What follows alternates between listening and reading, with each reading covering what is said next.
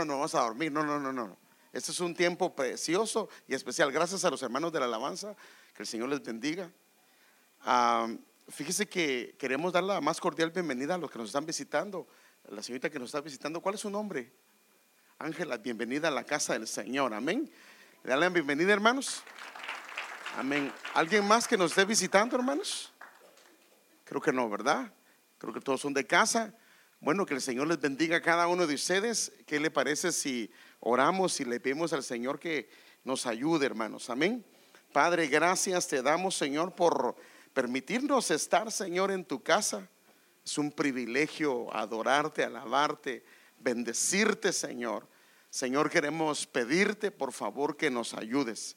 Queremos pedirte, Señor, que nos des tu gracia, nos des tu favor, nos des tu misericordia. Reconocemos, Señor, que solo debido a ti podemos estar en pie. Y hoy clamamos, suplicamos esa unción que desciende de lo alto, Señor amado, para exponer tu palabra, para predicarla, Señor, para hablar de ella, Señor. Señor, unge mis labios, Señor, y abre el corazón de cada uno de mis hermanos. En el nombre de Jesús te lo pedimos y te damos las gracias, Señor.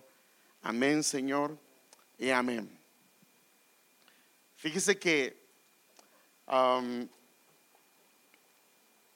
una de las cosas que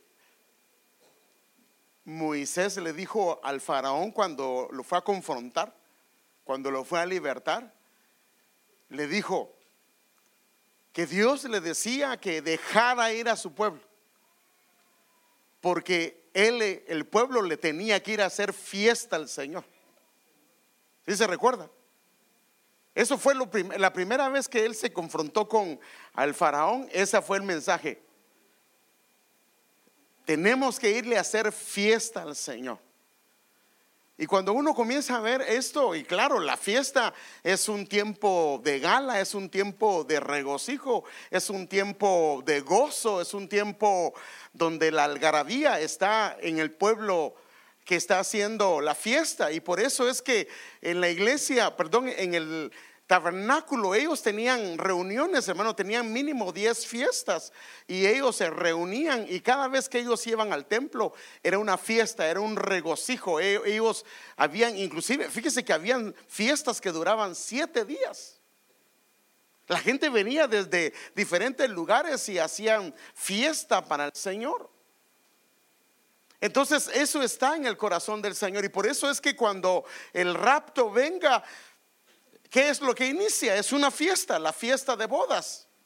Y son una fiesta de 7 años. Imagínense, hermano, las fiestas del Señor. Había un hombre que era el rey Asuero, que él hizo fiestas pero por varios meses, hermano. Entonces, cuando vemos a estos hombres y cuando vemos la escritura, lo que podemos ver es que el regocijo, el gozo, la alegría está dentro de la casa del Señor. Y hay un canto que dice: hay alegría en la casa del Señor, hay gozo en la casa del Señor.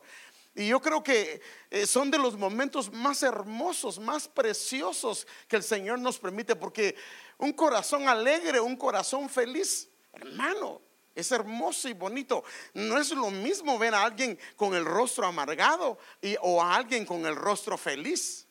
La felicidad trae gozo, trae medicina. Un rostro alegre es medicina para el alma. Entonces yo creo, hermanos amados, de que hoy yo me gustaría tratar un tema con ustedes, hermano, que el Señor me lo ha puesto en mi corazón, y este es: regocijaos en el Señor siempre. Mire lo que dice la escritura, y esto lo decía el apóstol Pablo a su pueblo: regocijaos en el Señor. Cuando les llegue el cheque del fin de semana, cuando les paguen en la quincena, cuando tengan una buena noticia, cuando suceda algo que a ustedes los quiera agradar o que sienten que los va a agradar. ¿Qué dice ahí? Regocijaos en el Señor siempre. Ahora, la pregunta ¿es una realidad eso en nuestras vidas? El regocijo, la alegría, el gozo, ¿está todo el tiempo ahí? Inclusive un salmista decía: el gozo del Señor es mi fuerza, es mi fortaleza, es mi refugio. Entonces, cuando la Biblia habla del gozo, es uno de los ingredientes que el Señor dejó, así como dejó la santidad. Sin santidad nadie verá al Señor. El gozo es una de las características donde el pueblo le muestra su alegría y muestra su contentamiento de que lo que está haciendo es algo que le place hacer. O sea, porque yo pienso que a veces a los niños los traemos, mire, y usted perdóneme, porque a veces hay cosas que yo no puedo, no me pasan. Mire, cuando pasan los niños aquí a danzar, me da gusto verlos. Pero si yo miro a alguno de ellos o alguna de ellas así, yo mejor le digo: mejor mijito, mijita, mejor siéntese usted. Porque eso es bien feo, porque a la fuerza no le agrada al Señor. ¿Sí o no? Haga de cuenta que a usted lo pasaran acá y usted está aquí pero sin deseo de danzar. Bueno, tenemos Biblia para decirle que por qué debemos de danzar, por qué debemos de alegrarnos, pero nosotros debemos de hacerlo de una manera espontánea. Ahora, la diferencia entre un adulto y un niño es que un niño lo hace cuando sus sentimientos se sienten feliz, pero un adulto lo hace aunque no se sienta feliz. ¿Sí o no? Esa es la diferencia de la madurez. Cuando alguien es maduro, o sea, bueno, yo pienso que la gente que pasa aquí, no todo el tiempo piense usted que ellos tienen aquel gozo de pasar. Tal vez tuvieron problemas, tal vez fue una semana difícil, pero ellos toman la decisión. Imagínense, hermano amado, que a pesar de cómo ellos se sienten, a pesar de cómo ellos están, ellos vienen y se presentan como que nada estuviera sucediendo. Y eso es un perfume de adoración. Por eso es que el incienso de la adoración, de la oración, era machacado, porque ese es el perfume el más grato. Viene del sufrimiento, pero aún así tomamos la decisión de gozarnos delante de Dios. Un día le explicaba yo que entendí esto. ¿Cuál es la diferencia entre la alabanza de los ángeles y la alabanza y la adoración que nosotros le damos al Señor? Los ángeles presentan una alabanza mucho mejor que la nuestra, porque ellos no tienen problemas con desentonarse, con problemas con cantar mal. Pues todos ellos tienen buena voz, pero y nunca se pasan, ni se adelantan, ni se atrasan. Pero cuando hablamos del pueblo, aquí es otra cosa, porque cada uno, esa tal vez no es el área, o nunca, o llegamos tarde a la repartición, ¿verdad? Y si nos ponen a cantar en grupo, la hacemos, pero cuando nos dejan solos, Padre Santo, hasta los moscas se paran, dice: ¿quién está cantando ahí, va? Pero ¿por qué el Señor busca la adoración de su pueblo? Porque los ángeles le alaban, pero ellos no sufren. Pero cuando el pueblo, a pesar de su sufrimiento, decide adorar a Dios, hermano, eso es como un incienso de alabanza y de adoración al Señor. Por eso la Biblia le habla un sacrificio de alabanza. Entonces, yo quiero ver a un hombre, hermano, que mire lo que él dice, hermano. En 2 de Corintios 6:10, en la versión NTV, este es el apóstol Pablo. ¿Cómo podemos entender esto, hermano? Mire lo que dice: hay dolor en nuestro corazón, porque el entendimiento que uno tiene es que cuando hay dolor no hay alegría, ¿cierto? ¿O no? Ese es el entendimiento que uno tiene. Pero mire lo que él dice: hay dolor en nuestro corazón, pero siempre tenemos alegría. ¿Cómo es eso? Fíjese que por esa razón yo creo que las comidas agridulces son las más exquisitas, o al menos la que la gente más les gusta. Mire, la avena en Guatemala le dicen el mosh, y así lo conocemos, pero creo que aquí se le llama avena. Yo le digo, no soy cocinero, pero he visto a mi esposa. Todo es dulce lo que le echan, pero el toque final le echan sus granos de sal, y eso le da el toque a la avena, al mosh. Entonces, hay dolor en nuestro corazón, pero siempre, no dice a veces. Pero ahora que hay dolor, pues no, hay dolor en nuestro corazón, pero siempre tenemos alegría. Mire lo que dice: somos pobres, pero damos riquezas espirituales a otros. Qué tremendo. No poseemos nada y sin embargo lo tenemos todo. Qué tremendo, ¿verdad? No poseemos nada de material, pero todo es nuestro, porque todo esto nos lo va a heredar el Señor. Amén. Y no solo nos lo va a heredar, sino que nos va a cambiar los cielos y a cambiar la tierra, hermano. Entonces nosotros somos afortunados. Pero ¿cómo hace este hombre para poder tener dolor y, a pesar de tener dolor en su corazón, que él se pueda mantener alegre?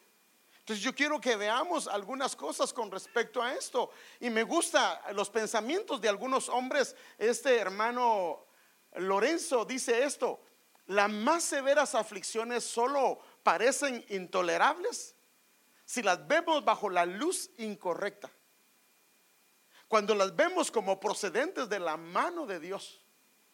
Nuestro luto se convierte en una fuente de gozo total. Por eso es que estos hombres entienden que lo que dice la Biblia: a los que aman al Señor, todas las cosas les ayudan a bien. Aún aquellas cosas que otra gente puede comenzar a quejarse con Dios, otras personas lo único que hacen es aprender de ellas y ver el gozo y la gloria que hay en ellas. Por eso la Biblia dice, fíjese, pues hablando del Señor, dice, hermano, mire, cuando él estaba en el Getsemaní, hubo un momento que él dijo: si es posible, pase de mí esta copa, pero no se haga como yo, sino como tú.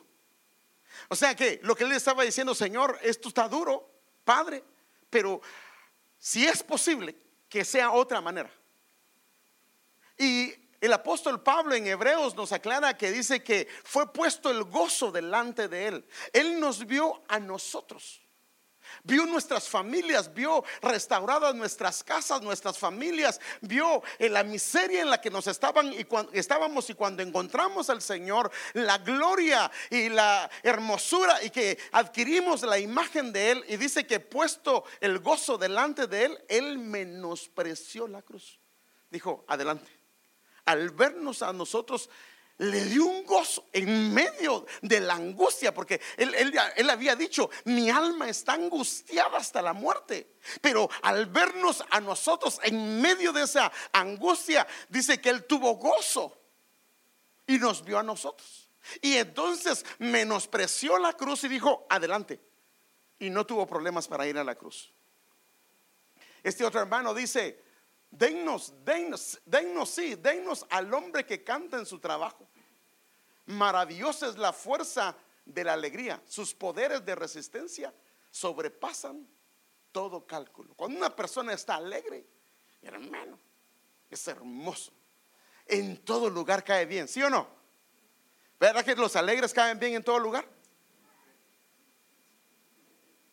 ¿A quiénes? O usted invita a una persona que esté amargada a su fiesta, si usted sabe que le va a arruinar la fiesta, porque todo va a ser negativo. Esta comida no sirve, que no sé qué, la quica que le hubieran hecho esto, que hubieran hecho. Usted no nos invita, hermano. Usted invita a los que alegran la fiesta, ¿o no? A no ser que sea masoquista, pues, y le guste que le vayan a arruinar la fiesta. Pero normalmente nos gusta invitar a la gente que es alegre. Los alegres, estos siempre están invitados en cualquier fiesta, porque son bienvenidos. Porque por eso es que una persona que cuenta chistes le agrada, porque lo hace sentir contento y lo hace sentir feliz. Amén.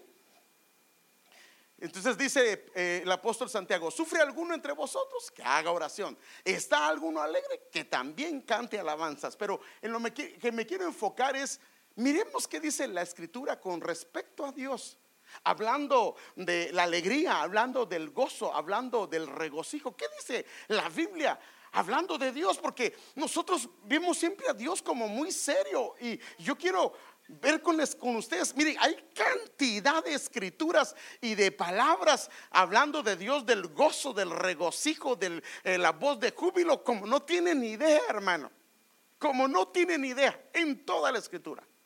Pero entonces, ¿por qué si hay tanto atmósfera de gozo alrededor del Señor? ¿Por qué a veces nuestros cultos son tan tristes?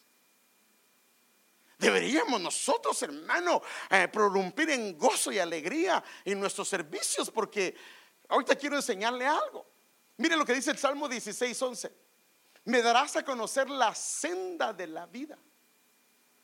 Y luego dice: en tu presencia hay, que dice, plenitud. Está hablando de, está completo el gozo. En tu presencia hay plenitud de gozo. Mire, ahí hay solo con esta escritura nosotros podemos afirmar bíblicamente que en la casa del Señor, en su presencia, el gozo debe de estar y no debe de faltar. No debe de haber alguien que esté triste. Ahora, no estoy diciendo que nosotros no nos pongamos tristes, pero yo creo, mire, déjeme darle un ejemplo. Si a alguien se le muere a alguien, ¿debe de reírse o debe de llorarlo? Debe de llorarlo. Ahora, ¿cuánto tiempo lo debe de llorar? Si se pasa toda la vida llorando, su vida se va a amargar. Entonces hay un tiempo de luto, ¿cierto? Entonces hay un tiempo de luto, porque si sigue llorando todo el tiempo y todo el tiempo anda de luto, entonces lo que va a pasar es que queda amarrado a su pasado y nunca va a poder crecer. Al pasado tenemos que regresar únicamente para aprender, pero no debemos de vivir en el pasado. Entonces hay veces nos toca vivir circunstancias que debemos de llorar si es necesario llorar, pero en medio de eso podemos también encontrar el gozo del Señor. Mire este otro, Hebreos 12:22, hablando de Sión, que es la iglesia, y hablando en ese caso del cielo, dice: en cambio ustedes han llegado al monte de Sión, y sabemos que eso es la iglesia, a la ciudad del Dios viviente, a la Jerusalén celestial, y a incontables miles de ángeles que se han reunido, ¿qué dice? Llenos de gozo. En otras versiones dice: en una solemne fiesta. O sea que en los cielos hay fiesta, hermano. Hay parrandón a cada rato, hermano. No con mariachis, no lo sé, o sea, pero hay fiesta, hermano. Entonces yo pienso que, y porque las fiestas son alegres, traen muchas cosas hermosas. Mire qué dice este versículo, Isaías 62:5: porque como el joven se desposa con la doncella. Ahora, ¿cómo se desposa? ¿Va triste el joven cuando se va a desposar con ella? ¿Ella va triste? Si va triste es porque la obligaron o lo obligaron. Miren, conocí a una persona, porque antes no es como ahora, que si alguien se metía con una muchacha y la deshonraba, por decirlo así, o la dejaba embarazada, él era obligado ¿a qué? A casarse, la quisiera o no la quisiera. No había vuelta de hoja, porque ambos papás lo obligaban. Y yo recuerdo que vi la foto de una persona que es un familiar nuestro, que fue obligada, ella especialmente, y en la boda, hermano, con una cara que de tristeza, hermano, como que era un funeral, para ella era un funeral, porque era obligada. Pero normalmente eso no se da en una boda. En una boda es hermoso porque es algo de lo más. Por eso es que las mujeres se ponen sus mejores galas, los hombres también. Y hermano, tanta es la algarabía que a veces ese vestido costó tanto. ¿Y cuántas veces lo va a usar? Solo una vez. Aunque solo ese día se bañe, pero hermano, ese día se baña bien, hermano. No, esas son bromas. Mire qué dice Deuteronomio 16:15: 7 días celebrará la fiesta a Jehová tu Dios en el lugar que Jehová haya escogido, o sea, en su casa. Porque Jehová tu Dios te habrá bendecido en todos tus frutos y en toda la obra de tus manos. ¿Y qué dice? estarás muy alegre. ¿Qué es muy alegre, hermano? Gozoso. Amén. Mire otro pasaje en Sofonías 3:17. Este pasaje me gusta a mí mucho, hermano. Dice: Jehová está en medio de ti, poderoso. Él salvará. Él se gozará sobre ti con alegría. O sea que Él, cuando se goza sobre nosotros, se goza influyendo alegría y gozo en nuestro corazón. Le agrada a Él, porque hermano, a Él le agrada. Por eso es que cuando Israel pasó el mar, hermano amado, se levantó un gozo y un júbilo, y ese pueblo estaba gozoso, cantando y alegrándose. Dice: callará de amor. O sea que lo que hará es renovará su amor sobre nosotros. Se regocijará sobre ti. ¿Con qué dice? Con cantos. ¿Cómo se regocija el Señor sobre nosotros? Cuando hay cánticos, cuando hay, otras versiones dice, voz de júbilo. O sea que cuando el pueblo, por eso la Biblia dice: el pueblo que sabe aclamarle andará a la luz de su rostro. Entonces yo quiero ver algo. Nuestro ser integral, nuestro cuerpo, nuestra alma y nuestro espíritu maneja 4 cosas, y quiero que veamos algunas de ellas. Está lo que es la alegría, lo que es la felicidad, lo que es el gozo y lo que es el regocijo. Pero yo quiero que veamos cómo es que se mueve esto, y que entendamos en dónde está la fuente y por qué es que uno es mejor que el otro, y qué es lo que nosotros debemos de buscar. Porque hermano, si nosotros no entendemos estas cosas, aunque seamos creyentes, vamos a vivir vidas tristes y melancólicas. Y qué triste sería que cuando lo encuentren diga: llevo 20 años en el evangelio, pero con la cruz encima. Hermano, esa no es vida. Esa no es vida. El Señor dice que nos trajo para que tengamos vida, y vida en abundancia, que nos gocemos, que nos deleitemos, que en su casa haya plenitud de gozo, que en su casa haya hermosura, que en su casa haya fiesta. Entonces yo quiero ver algo. Lo que es en el alma, la alegría y la felicidad, es un sentimiento que se da en el alma y que se da en el cuerpo. Entonces la alegría y la felicidad es un sentimiento. Y eso es algo natural. Es uno de los regalos más grandes que Dios le ha hecho a la humanidad, que Dios le ha hecho al hombre. Porque la persona no tiene que ser creyente para ser feliz, ¿o sí? No, no. Hay gente que no conoce al Señor y son gente alegre, son gente feliz, son gente que disfruta su vida. Y especialmente si es un sanguíneo de temperamento, es la vida. Mire, por eso es que dentro de los 4 temperamentos, ya le he explicado eso, está el sanguíneo, está el colérico, está el melancólico y está el flemático.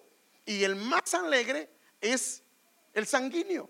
Y el sanguíneo, por su propia alegría, él casi no anda lidiando con rencores pasados. Y por eso cuando le hacen algo, se lo hacen, sufre un momentito y al rato lo deja y sigue adelante. Y por eso es que la alegría es una bendición, el gozo es una bendición, porque hace cosas en su corazón. Entonces, la alegría y la felicidad son de las cosas más hermosas que Dios le dio a la humanidad. Porque hermanos, si no tuviéramos alegría y no tuviéramos felicidad, qué triste sería la vida, ¿sí o no? ¿O no, hermano? Sería muy triste, hermano, si todo el tiempo está llorando y nunca tiene chance de reírse.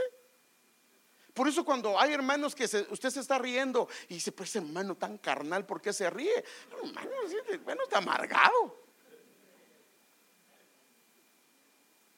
Y algunos ya ve que son hasta, y se ríen, y de aquí hasta la casa se oye que se están riendo porque son escandalosos, pero es alegre, hermano.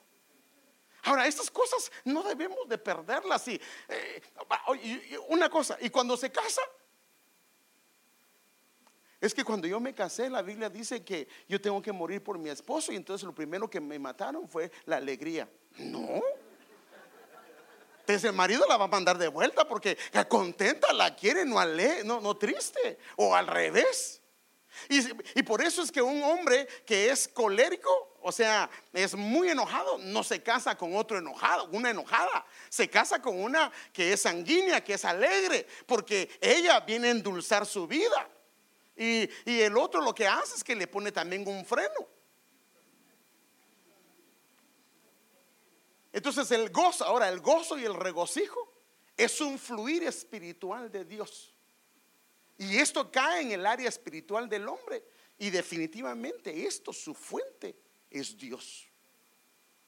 Ahora hay una diferencia. Una es natural y la otra es espiritual. El gozo y el regocijo es algo espiritual, es un regalo del Padre a través del Señor Jesucristo. Es gratis, claro, pero eso, el precio lo pagó el Señor en la cruz del Calvario. Y ahora viene el Señor, deja el Espíritu Santo para que nos ministre gozo. Por eso es que uno de los frutos del Espíritu Santo, ¿cuál es? Gozo. Imagínense si uno está amargado y dice que tiene el fruto del Espíritu, que es gozo. No, lo que tiene es un fruto del enemigo, pero no del Señor. Porque el gozo es el gozo. Ahora, esto no depende de circunstancias. O sea, la diferencia del gozo del Señor es que no depende de circunstancias. En cambio, bueno, ahorita vamos a verlo. Entonces miremos qué es la diferencia en cada uno de ellos, porque tengo que mostrarle la diferencia. ¿Qué significa alegría? ¿Qué significa felicidad? ¿Qué significa gozo? ¿Y qué significa regocijo? Entonces, lo que es alegría es un sentimiento, porque radica en el alma, de placer producido normalmente por un suceso favorable que suele manifestarse con un buen estado de ánimo. Y se manifiesta con risa o con sonrisa, y el cual también es pasajero. Por eso es que veces está contento y veces no lo está contento, veces está contenta y veces no. Y de repente uno llega, y por eso lo que se hace en Guatemala se dice: ¿y qué pulga te picó? Y va porque estaba bien alegre y de repente lo encuentra o la encuentra y toda brava o todo bravo, ¿va? Bueno, bravo le decimos allá cuando está enojado, ¿va? Pero así se dice. Entonces esto radica en el alma, pero es pasajero. Lo que es la alegría. Ahora, lo que es la felicidad es un estado. También dura más, pero es pasajero. Es un estado de ánimo de la persona que se siente plenamente satisfecha por gozar de lo que desea o por disfrutar de algo bueno. Y esto, por supuesto, se da en su alma y en su cuerpo. Ahora, esto depende de un sentimiento. Y ahora quiero mostrarle rápidamente qué es el gozo. El gozo se da en el alma, pero la fuente es el Espíritu de Dios, es Dios mismo. Entonces esto yo quiero que veamos que hay un gozo natural también, es un contentamiento, una satisfacción, una alegría o ser jovial. Pero hay un gozo también que es moral, que puede ser paz o serenidad porque fíjese que increíble que cuando una persona por eso dice bienaventurado, porque porque una persona que vive rectamente, el Señor lo llena también en alguna medida de gozo. Ahora, hay un gozo espiritual que viene de la fe en Dios, viene como un regalo del Espíritu Santo. La fuente y el objeto de ese gozo es Dios mismo. Y esto trae también, porque la ventaja del gozo del Señor es que conlleva la alegría, conlleva la felicidad, pero su fuente, la esencia es el gozo del Señor. Por eso el gozo del Señor, dice la palabra, mi fortaleza es. Ahora, el gozo es, por eso dice el gozo del Señor, no es mío, es del Señor. ¿Sí me doy a entender, hermano? Lo otro es algo que está en nosotros y se activa con alguna actividad o algo que nos agradó. Pero esto es el gozo de Él, el gozo de Él. Ahora, el regocijo es una expresión, sí, del espíritu y del alma. Es prácticamente el gozo exaltado. Esto va más allá de lo normal. Es el gozo o alegría muy intensa que puede verse o percibirse. Ahora, el otro puede estar la persona gozosa, pero no necesariamente lo muestra públicamente. Pero una persona, por ejemplo, por eso es que David, hermano, mire, David estaba gozoso porque el arca la llevaban a su casa, ¿sí o no? ¿Y qué hizo él? Comenzó a danzar y a los ojos de otra persona era vergonzoso lo que estaba haciendo. Pero él, ¿para quién lo estaba haciendo? Para su Señor. Y no le importó lo que la gente pensara. Y ahí fue de ahí donde sacaron el canto, remolineando. Él comenzó a remolinear delante de su Señor. Ahora, ¿por qué? Porque el gozo lo llevó al regocijo. Porque lo que estaba pasando en ese momento es que el arca de Dios, que representaba la presencia, la estaba llevando a su casa. Y como la estaba llevando a su casa, eso le dio no solo gozo, sino regocijo en su corazón. Y no paraba, o sea, su gozo lo hizo externo a través del regocijo delante de los demás. Y claro, cuando uno ve, hermano, mire, hermano, tal vez uno no danza,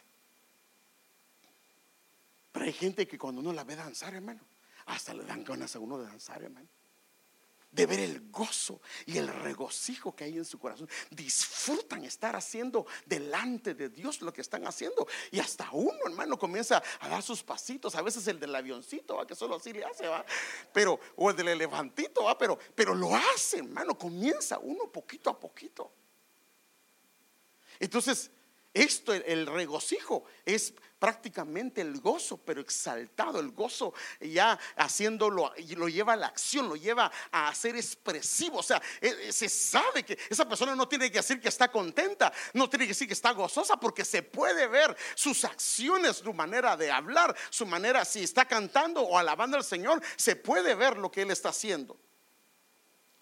Hay una satisfacción o complacencia que se puede ver o percibirse. Esta es la fiesta o celebración jubilosa con gozo y regocijo. Aquí es donde hay los cantos y la danza de júbilo. El regocijo prácticamente es gran alegría o gran gozo. Y esto lo puede encontrar en 1 de Pedro capítulo 4 versículo número 2. ¿Alguien lo tiene, por favor? Y lo puede leer para que miremos. No lo iba a leer, pero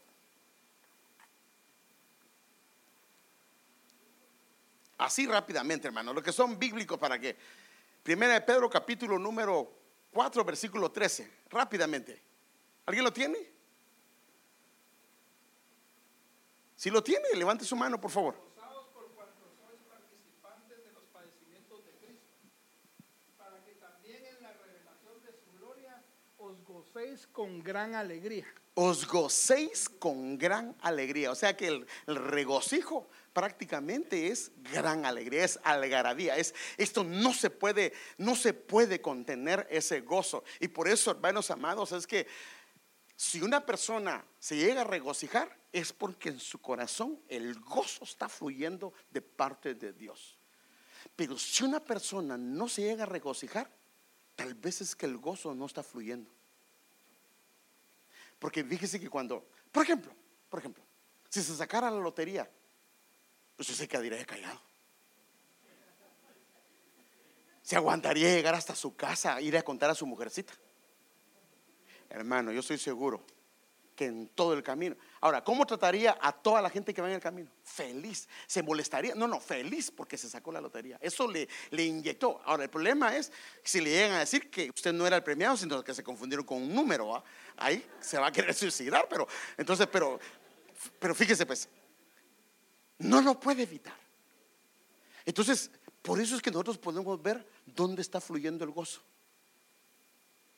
Porque el regocijo, cuando hay gozo fluyendo, el regocijo va a venir.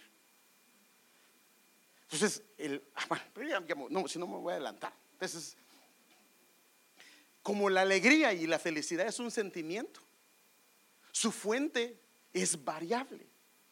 Y por eso es que una persona veces está contenta y veces está triste. Cualquier cosa puede cambiar su estado de ánimo.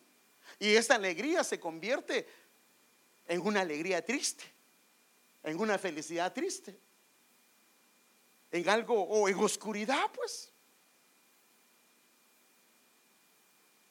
Y como fuimos hechos para ser felices y alegres, el alma comienza a frustrarse. Hermano, nosotros fuimos hechos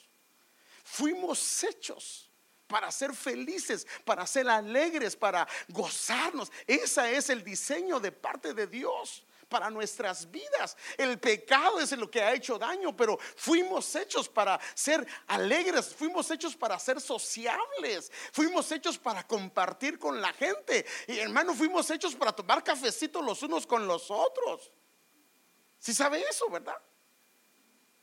Algunos lo han tomado en serio y otros reprenden eso. Pero esto, hermano, ¿acaso no es parte de la coinonía?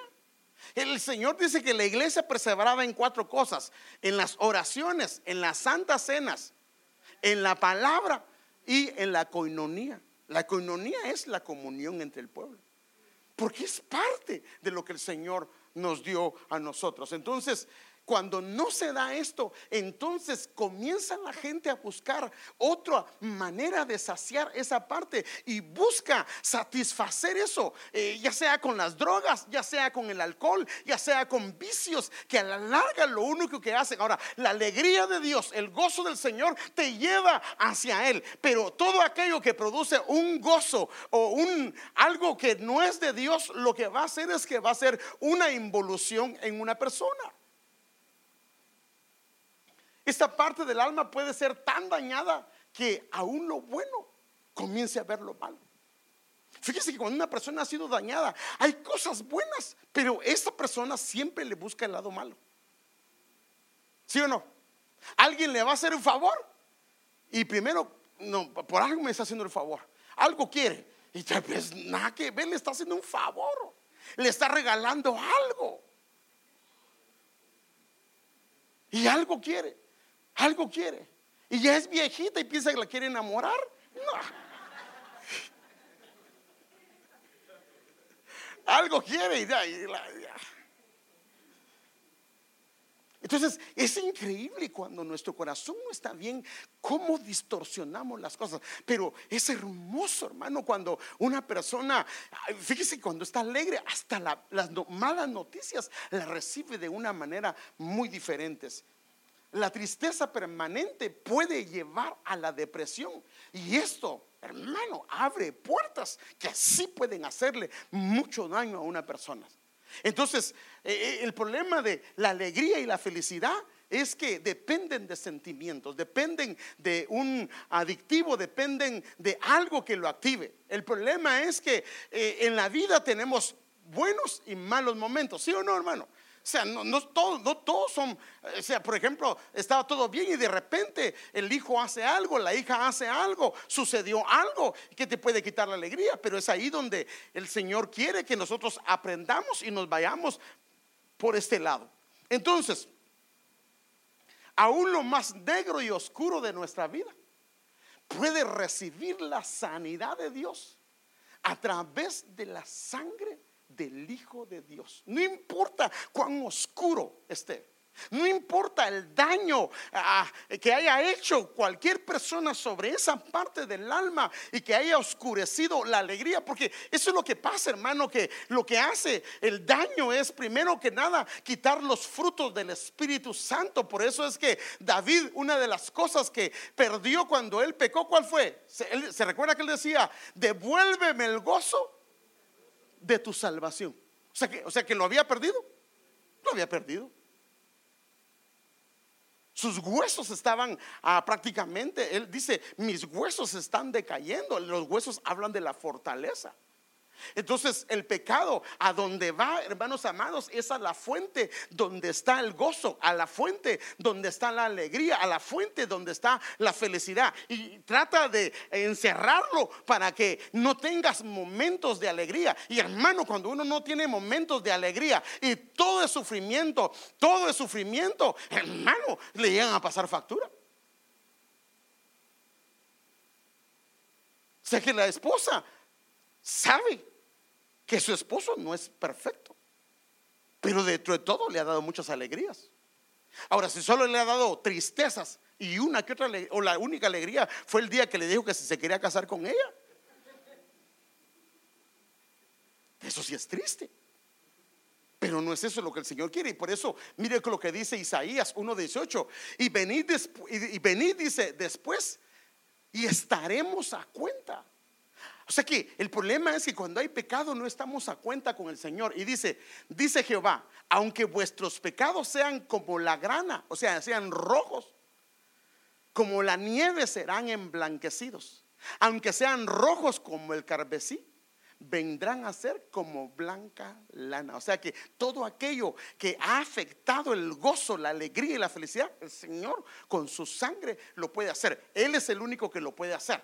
Entonces, al hacer eso, la alegría y la felicidad que fueron oscurecidas, lo que hace el Señor es que le devuelve ese brillo. Y hermoso es cuando un hombre y una mujer comienzan a sonreír y a gozar de la vida, a gozar de las cosas, hermano. Mire, hermano,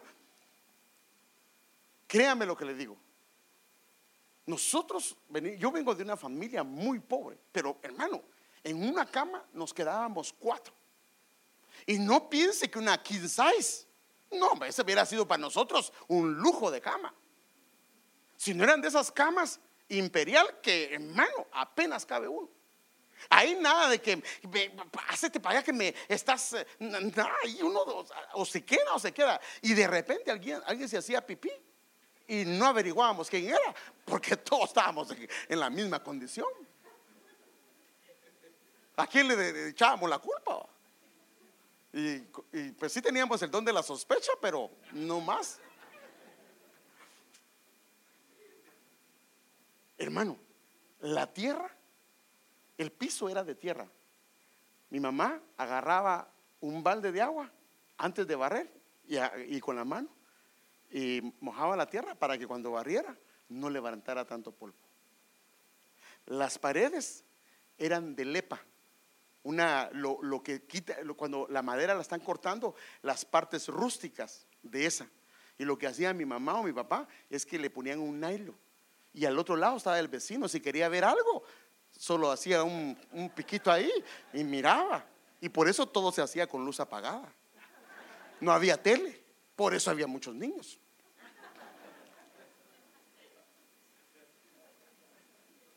El baño no era, hermano, por eso es que uno apreciaba el agua, porque usted tenía que ir a traer a un chorro comunitario y llevaba el agua.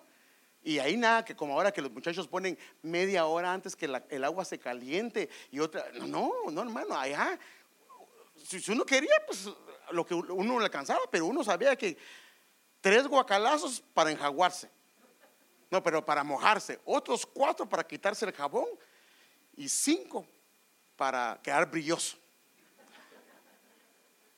De verdad. Y el jabón era el mismo jabón que usaba mi mamá para lavar la ropa. Era así, algunos de coche.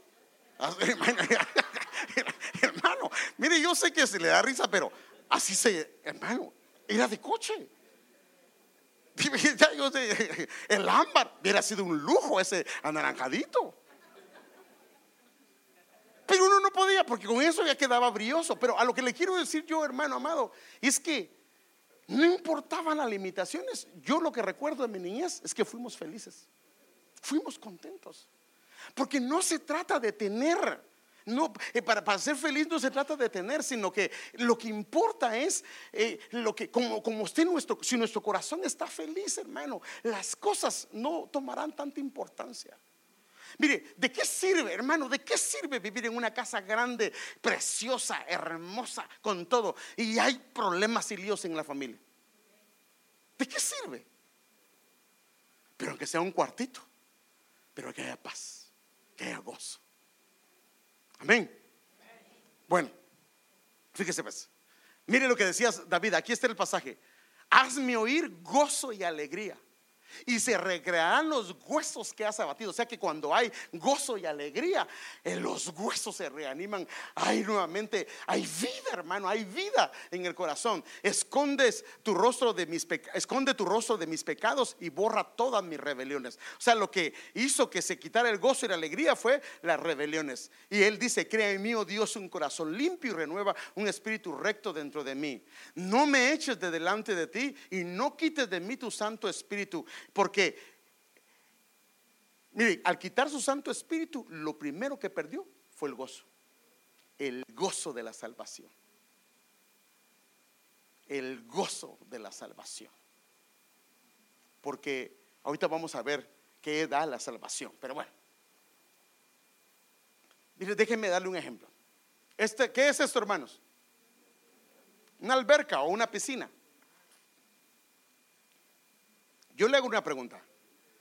Cuando esa piscina, digamos esta parte de acá, o alberca, está asquerosa y sucia y la tienen que limpiar, ¿le cambian toda el agua? No, no. ¿Sabe que? Porque si no, cada vez que se vayan los comisarios tienen que cambiar agua. Solo con el bill de agua se quedarían pobres. No, lo que le echan son líquidos y tratan la piscina hasta que esa agua hace que esos líquidos, esa agua quede como lo ve acá. Pero la cantidad de agua que usan en los líquidos versus la cantidad de agua que hay no se compara. Porque eso es lo que hace la sangre de Cristo. Él nos rocía con pinguitas de su sangre y todos nuestros pecados, toda nuestra maldad se cambian, van cambiados, renovados, hermano. Entonces, qué importante es que el agua sea restaurada y renovada. Aquí no dan ganas de meterse, a no ser que el hermano sea ciego y no mire, pues se mete y siente que es el Elim. Pero yo creo que cualquiera ve esto y no se quiere meter. Ni los sapos se quieren meter ahí. Entonces, pero acá, hermano, da gusto. Ahora yo quiero enseñarle algo. Está nuestra vida, está el pecado y está Cristo. Lo que ha pasado es que nuestra vida ha sido afectada por el pecado. ¿Y qué pasó? Se oscureció, perdió la vida. Pero la Biblia dice que Él es el Cordero de Dios que quita el pecado del mundo. Y entonces lo que hace el Señor Jesucristo es que viene a cambiar el pecado. Y por eso dice que aunque vuestros pecados fueren como la grana, como la blanca, como la nieve, serán emblanquecidos. Pero ¿qué pasa con nuestras vidas? Viene el Señor y el pecado que había afectado todavía aquí está, pero Él comienza a lavarnos con su sangre. Y por eso es que la Biblia habla de la palabra como agua. La palabra, la sangre comienza a limpiarnos para dejarnos como Él es al principio, para dejarnos como Él, para que quedemos como éramos al principio. Eso es lo que hace el Señor a través de su sangre para devolvernos el gozo. Entonces, el gozo es de Dios, le pertenece a Él y está accesible a nosotros a través del Espíritu Santo. Ya vimos lo que es la alegría y la felicidad, pero el gozo viene, hermano amado, a través del Espíritu Santo. Por eso es que es un don. La Biblia le habla, o sea, me refiero, ahora yo sé que confundimos la alegría y la felicidad, pero el gozo del Señor no es un momentito, una alegría que le dieron. El gozo del Señor permanece. Hoy está alegre, pasado mañana está alegre y pasado mañana está alegre. Y ahora no solo está alegre en la iglesia y cuando llega a su casa se le acabó la alegría. Ese no es gozo, ese es hipocresía. El gozo permanece, amén, y viene suministrado por el Espíritu Santo. Mire lo que dice Nehemías 8:10. Nehemías continuó diciendo: este es un día sagrado delante de nuestro Señor, no se desalienten ni entristezcan, porque el gozo, ahora mire, aquí está la clave, hermano, el gozo del Señor es su fuerza. Esta palabra fuerza puede ser su fortaleza.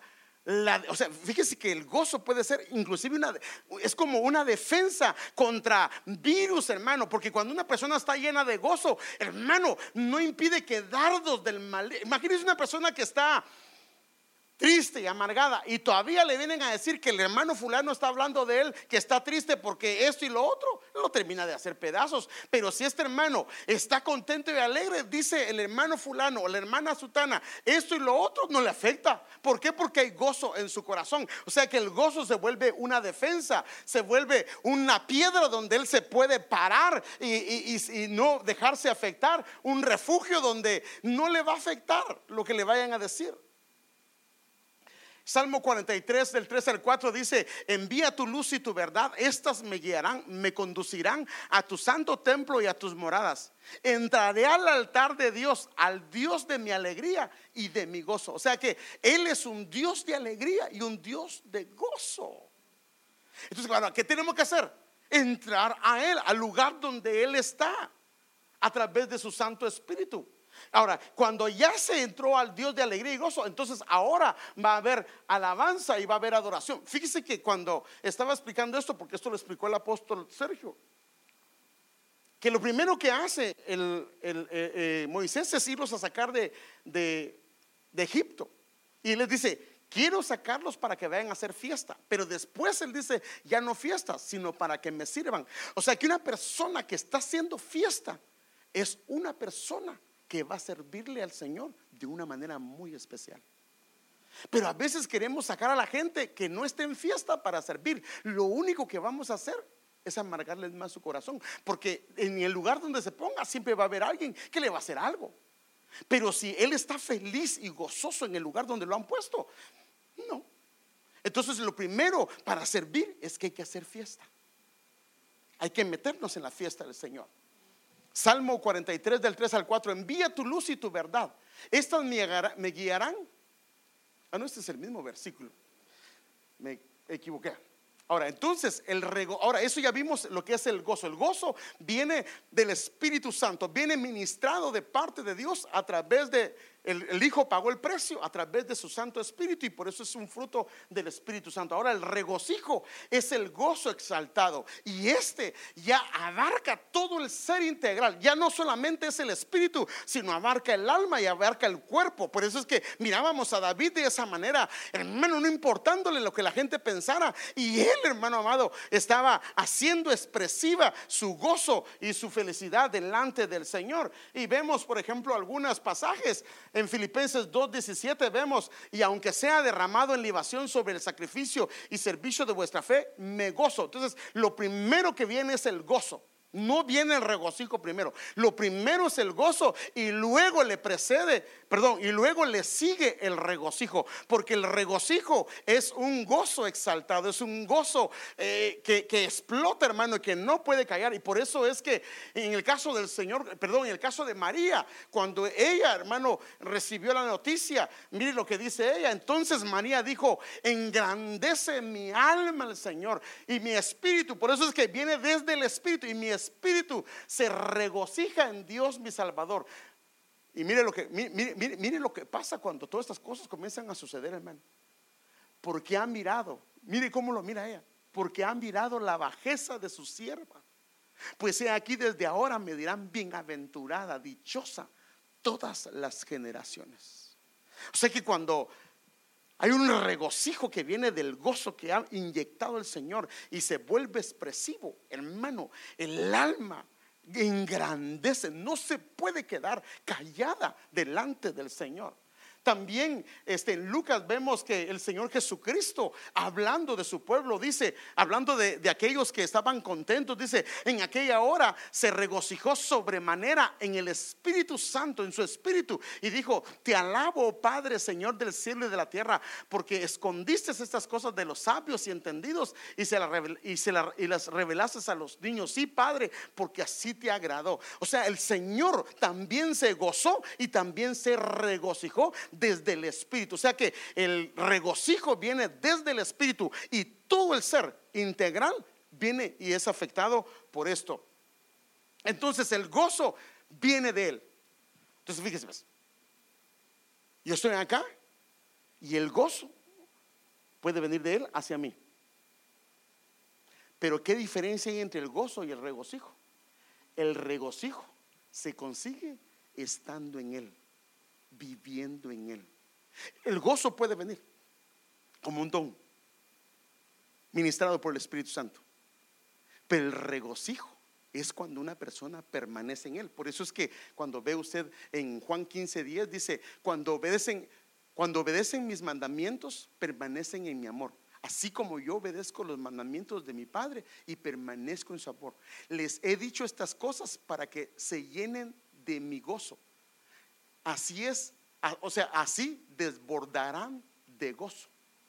O sea que lo que hace el Señor es que al permanecer en Él, una es el gozo que viene de servirle y de andar en Él, pero otro es cuando permanecemos en Él, entonces comienza a rebosar el gozo del Señor y se convierte en un regocijo. ¿Sí me ha entendido, hermano? ¿Me ha captado? Amén. Ok. Mire, lo puede apuntar, no lo vamos a ver porque es muy largo para verlo. Todas las dimensiones del gozo y cómo el Señor la muestra, y le puse las citas. Hay un gozo inefable, es un gozo inexplicable, y eso lo puede encontrar en 1 Pedro 1:8. Hay un gozo glorioso, 1 Pedro también 1:8, ahí habla de los dos gozos. Un gozo sublime en Juan 16:21. Una plenitud de gozo en Salmo 16:11. Un gozo supremo en Salmo 43:4. Un gozo perpetuo, Isaías 51:11. El gozo de su gloria, Ezequiel 24:25. Un gozo perfecto, Juan 15:11. El gozo de su presencia, Hechos 2:28. El gozo del Espíritu Santo, 1 Tesalonicenses 1:6. El gozo del Señor, el gozo de su casa, el gozo del cielo, el gozo del Padre. Hermano, hay una dimensión en el gozo precioso, hermano, y nos hará ver, hermano, esa es la única manera de entender que estos hombres los azotaron, los apóstoles antes, escuche bien, antes de ellos recibir la llenura del Espíritu Santo, los amenazaron los soldados y todos, dice que al Señor lo dejaron solito. Pero después que ellos fueron llenos del Espíritu Santo, hermanos, se fueron a predicar al templo, y cuando los azotaron, la Biblia dice que salieron gozosos de haber sufrido por Cristo. ¿Cómo lo podemos explicar eso? Cuando el gozo está operando en esas dimensiones. Amén. O sea, el gozo puede operar en esas dimensiones. Ahora, si opera en esas dimensiones, hermano, la vida va a tener otro sabor. Ese esposo va a tener otro sabor. Esa esposa va a tener otro sabor. Los hijos van a tener otro sabor. ¿Por qué? Porque la vida la van a ver diferente. Porque esto es lo que necesitamos. No alegría, la alegría y la felicidad están encerradas en esto. Pero si solo es alegría y felicidad, son temporales. Pero lo que necesitamos es el gozo que fluye del Espíritu Santo, porque nos lleva a todas estas dimensiones. Amén. A todas estas dimensiones que lo que hacen, hermano, esto es glorioso, hermano, porque en otras palabras estamos disfrutando de lo celestial. Amén. Estamos disfrutando de lo celestial, porque en el cielo hay gozo continuo. Los millares de ángeles están en gozo continuo. Entonces, al hacer esto, estamos disfrutando de una vida celestial sobre esta tierra. Y por eso ahora entiendo que el apóstol Pablo dice: he aprendido a vivir cualquiera que sea mi situación. Sé vivir en escasez, así dijo él, como sé vivir en abundancia. Todo lo puedo en Cristo que me fortalece. Amén. Entonces, regocijaos en el Señor siempre. Lo saca el apóstol Pablo de esto. Filipenses 4:4-7. Regocijaos en el Señor. Pero aquí viene la clave, hermano. Del Señor viene de Él hacia nosotros. En el Señor es permanecer. Entonces el apóstol Pablo dice: regocijaos en el Señor siempre. Otra vez digo, regocijaos. O sea que tenemos una orden, un mandamiento, hermano, de parte de Dios. Ahora, si esto es imposible hacerlo en los sufrimientos, entonces, hermano, ¿por qué el apóstol Pablo no lo está diciendo? Por eso es que al principio del pasaje yo le enseñé que él decía que aunque había dolor en su corazón, había alegría siempre. Porque es posible, hermano amado. Ahora, cuando hay un regocijo, entonces comienza a ver esto: vuestra gentileza, vuestra bondad, vuestra amabilidad sea conocidas de todos los hombres. El Señor está cerca. Comienza a pasar esto: por nada estéis afanosos, sino sean conocidas vuestras peticiones delante de Dios en toda oración y ruego. Entonces comienza a haber una actitud diferente hacia los demás. Comienza el afán a dejar de estar operando, porque el afán lo que quita es la tristeza, perdón, quita el gozo y la alegría. Pero cuando el gozo en sus dimensiones está operando, hermano, el afán comienza a desaparecer. ¿Por qué? Porque nosotros sabemos quién es nuestro Dios. Amén. Y termina esto. Entonces, cuando hay regocijo y la paz de Dios que sobrepasa todo entendimiento, guardará vuestros corazones y vuestros pensamientos en Cristo Jesús. ¿Qué significa esto? Sucedió una situación que la mayoría de la gente viene y comienza a pegar de gritos o hacer esto y lo otro o desbarates. Pero esta persona, como se regocija en el Señor, permanece en el Señor, recibe la noticia, pero en su corazón no pierde la paz. Eso es hermoso, hermano. El estar en medio de cualquier circunstancia y que no pierdas la paz. Por eso él dijo: mi paz os dejo, mi paz os doy. No como el mundo. La del mundo es ausencia de problemas, ausencia de guerra. La paz del Señor sobrepasa el entendimiento. Lo que puedas escuchar, oír o ver, eso no quitará, porque sino que Dios tendríamos que Él se asusta a la hora de un problema. No, si el Dios que tenemos, los problemas no le asustan y Él no cambia. Hermano, si 7 veces cae el justo, 7 veces lo levanta. Entonces Él sigue operando con nuestras vidas. Pero lo que Él quiere que lo hagamos es que la paz de Dios esté operando, porque esto guarda mi corazón de tomar decisiones. Cuando hay paz en mi corazón, me evita tomar decisiones incorrectas. Porque uno, cuando pierde la paz, comienza a tomar decisiones que a la larga le van a hacer daño. Amén. El gozo es la llave para sacar los manantiales que tenemos de la salvación. Déjeme mostrárselo con un pasaje. Isaías 12:3. Y este guárdeselo, hermano. De todos los pasajes, guarde este. Mire. Con gozo. Mire.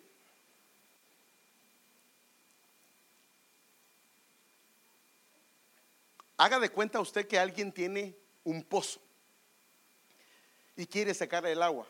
Entonces viene, le dice: ¿me puedes regalar un poco de agua? Y la persona le dice: sí, ve a sacarla. Pero entonces le diría: ¿con qué la saco? ¿Qué le diría? Agarra la cubeta y con la cubeta vas a sacar el agua de ahí. Entonces aquí está diciendo: la fuente está ahí. ¿Cuál es la manera como vas a sacar ese manantial, esas fuentes? En vez de ser la cubeta, sería con gozo. ¿Sí me da a entender, hermano? Entonces, con gozo sacarás agua de no un manantial, los manantiales que hay en la salvación. Hermanos,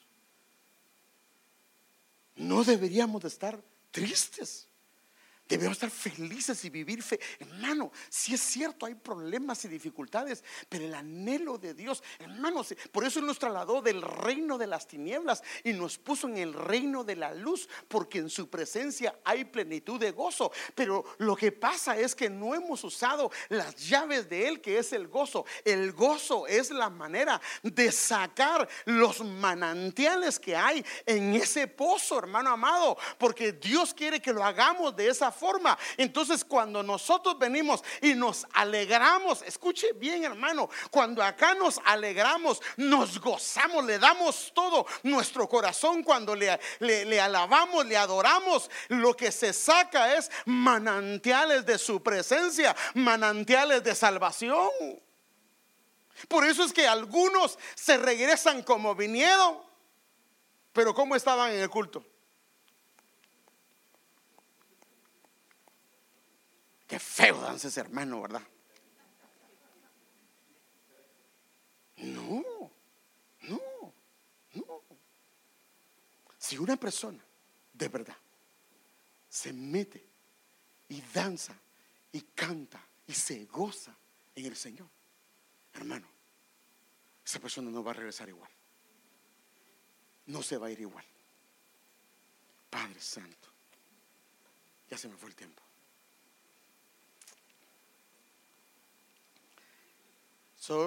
¿Puedes pasar, Andrea, por favor?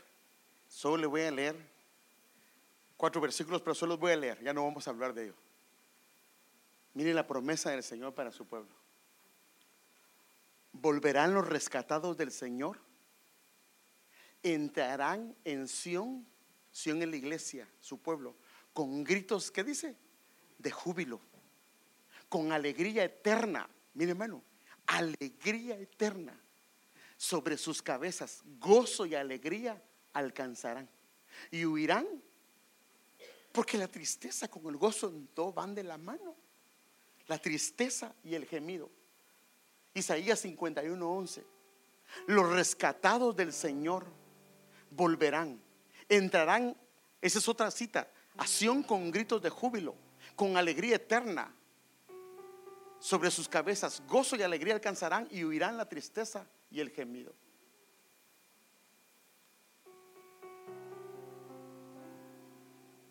Isaías 61:3. A comunicar la alegría a los que lloran en Sión. Si hay tristeza y dolor, aquí hay la manera. A comunicar a los que lloran en Sión, dándoles hermosura en lugar de ceniza, óleo de regocijo en lugar de lamentos. Óleo es un aceite de gozo. Amén, hermanos. Y el manto de alabanza en lugar de pesadumbre, para que sean llamados árboles de justicia. O sea que un árbol de justicia está relacionado con alguien que canta, alaba, se goza delante del Señor, plantados por Jehová mismo, para que Él sea glorificado. Él se glorifica. Por eso Él dice: Él callará de amor, se gozará sobre ti con cánticos. Con cánticos. Él se goza, se glorifica cuando te ve gozoso.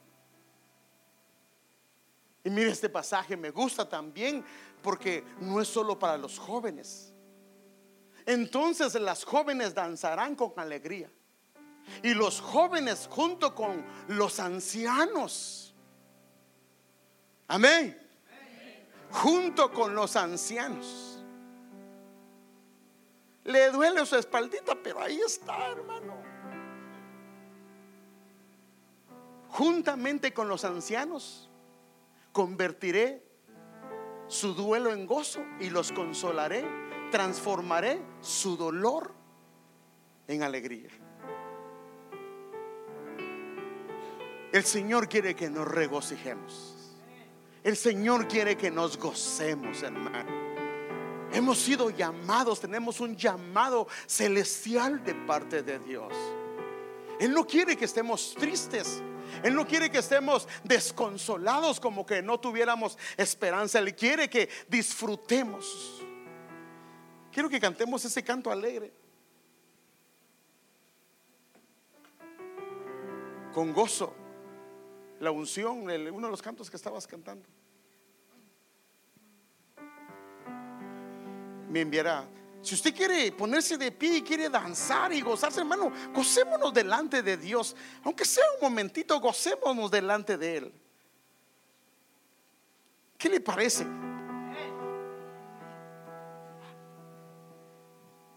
Con gozo sacaréis manantiales de salvación. ¿Quiere hacerlo? ¿Quiere sacar esos manantiales? Yo lo invito a que pase, si usted quiere pasar, y que le diga: Señor, yo quiero sacar esos manantiales con gozo delante de tu presencia. Quiero gozar de lo que tú tienes. Ahora le hago una pregunta: ¿usted le cree a Dios? ¿Le cree realmente? Este es el tiempo de decirle: Señor, yo quiero sacar manantiales de tu presencia con el gozo del Espíritu Santo. Cantemos con gozo al Señor, unos cantos al Señor con gozo.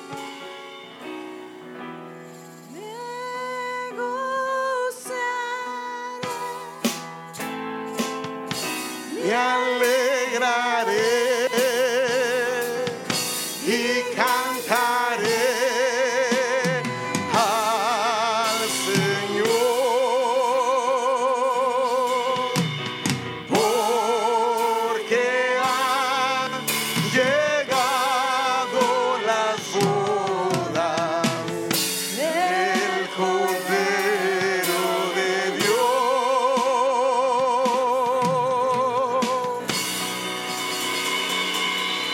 Aleluya. Santo. Me gozaré.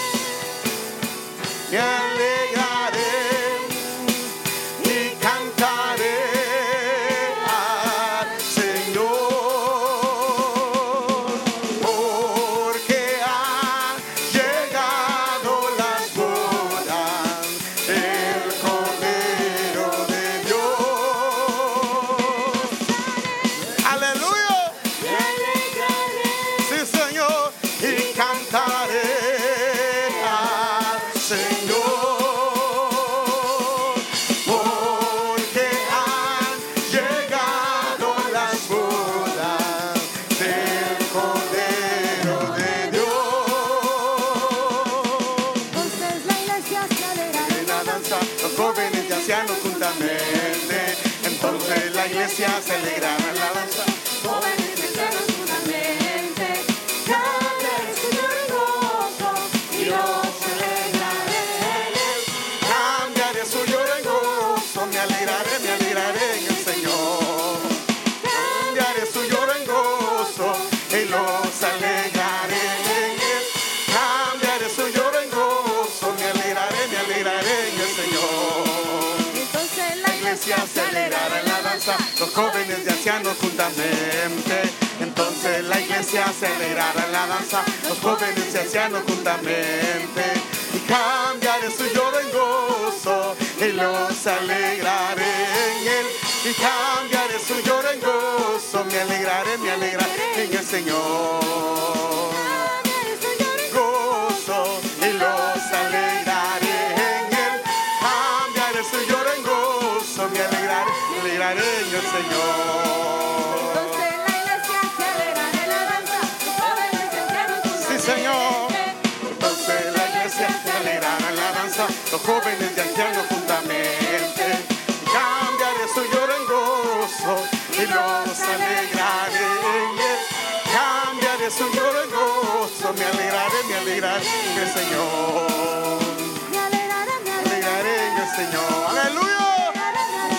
en el Señor. Sí, Señor. Tu amor y tu poder, el que desata Aleluya. mi corazón. Ahora fuerte soy y Libre soy. Me apartaste para ti, pusiste de tu gozo en mí. y ofrendo mi vida en Gratitud. y heme aquí, aquí estoy. Tú me envías Con unción. aleluya. Tu poder Sobre mí me hace confiar en ti. Aleluya, gózate. delante de tu rey. Saca los manantiales de su presencia. Aleluya.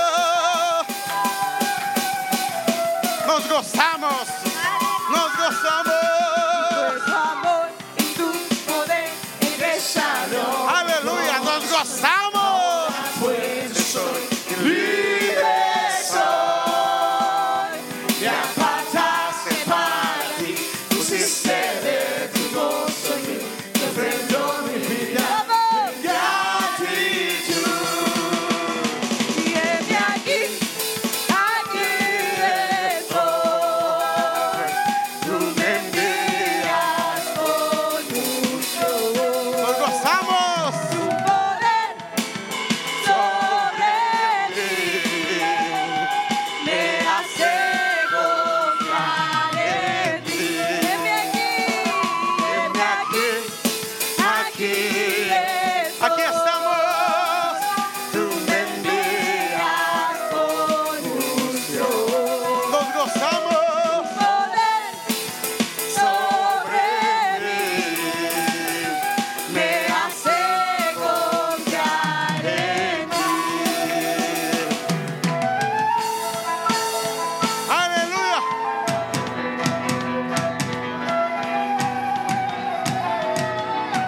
Sacamos